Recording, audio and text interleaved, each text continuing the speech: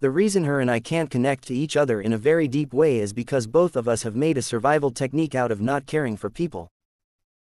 The only way to connect to a person deeply is to accept and allow the inevitable pain of losing them. Her and I can't stand the idea of taking that much emotional pain. So we develop a distant enough relationship so that we have support and help, but we're still avoiding the crosshair of losing someone who we love so much that we seriously can't live without them.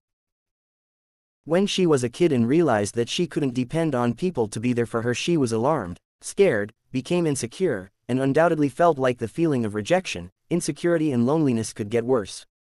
And to defend herself from this pain, which her particularly sensitive nature couldn't endure, she adopted a method of not caring about people and being cold so that she'd be sure she wouldn't have to suffer the pain of losing, or especially being left by, someone who was very significant to her.